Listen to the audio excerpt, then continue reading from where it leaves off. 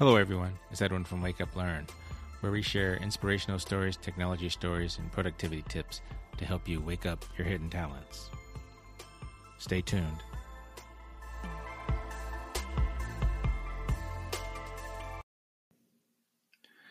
Hello, everyone. Welcome back. On a cold November day, I received a call from my sister asking me to check on my brother, my older brother. It actually was his birthday, so I figured she just wanted me to see what his plans were and try to organize something for his birthday. I tried to call him, but it didn't get an answer. So I went past the house and knocked on the door. He answered. I looked a little confused, but I said, "Happy birthday." We started talking, and he had the TV on and told me he didn't really understand how to work the remote. My brother is an avid TV watcher. He's also a truck driver who's been driving trucks for over 20 years. But something struck me as odd, that he couldn't work the remote control. And I thought maybe the batteries were dead or just wasn't working. And he says, "I don't even know what these numbers mean." And he also said the same thing about his phone. He couldn't figure out how to answer it.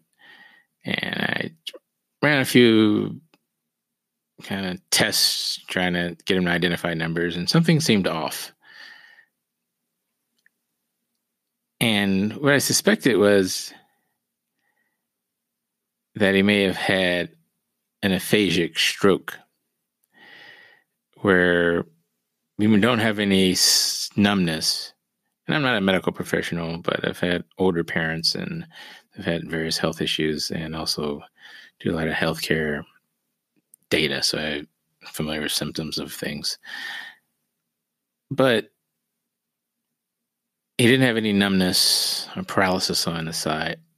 And what also struck me as odd, he said he had been to the doctor earlier, his primary care physician, and they said, well, hopefully he'll feel better, and sent him home. They didn't run any tests. And after thinking of this, I said, well, after some convincing, went to the ER. And had a scan, I think it was a CT scan specifically, of his brain. And I was hoping they'd say, oh, it's nothing. He's just a little fatigued and get some rest.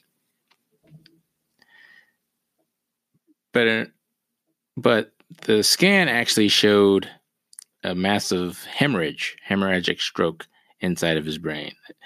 And it slowed, but it was still leaking a lot of blood. And when you look at the image on the CT scan, and he would need surgery.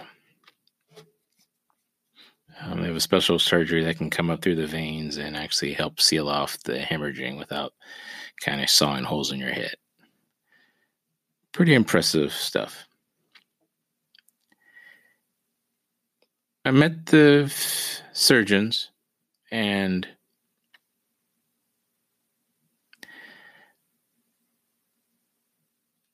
I looked them up and I wondered what their qualifications were, how many they've done, the background, where they went to school. And I was going through my head, I imagined if one of them said, well, college isn't for everyone.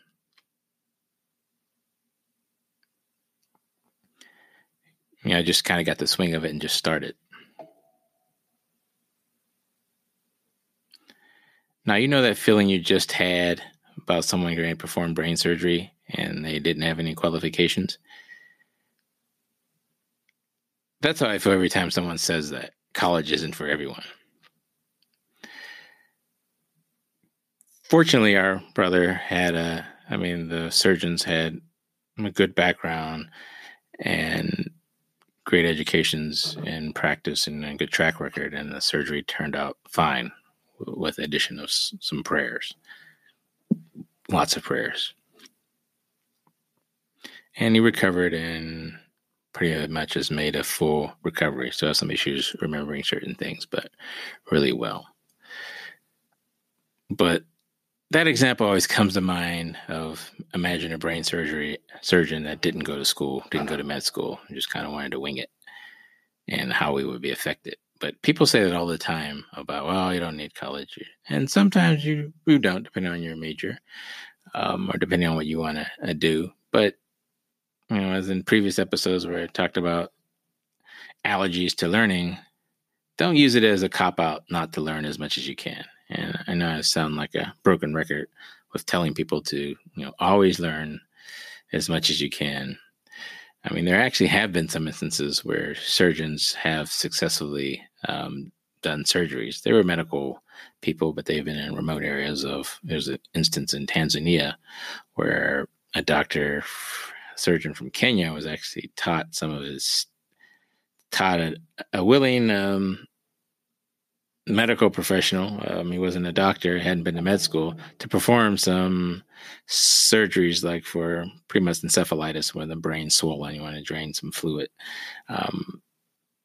Basic brain surgery, if there is a such thing. Of course, there was outcry from the Kenyan government of actually teaching doctors that hadn't been to med school doctors, but there's such a shortage of trained staff and people were dying from not this treatment. He actually went on to actually train them.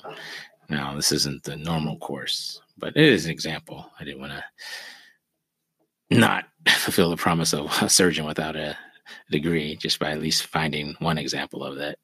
But the gist of the story is treat a lot of things as brain surgery and expertise, whatever it is, whether you're driving a truck, whether you're building robots, whether you're singing in a play or an opera.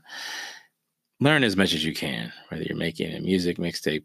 Don't be lazy about your learning.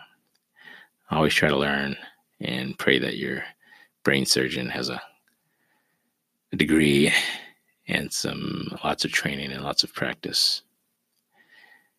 And prayerfully you won't need one, but just in case you do. Take care. It's Edwin from Wake Up Learn.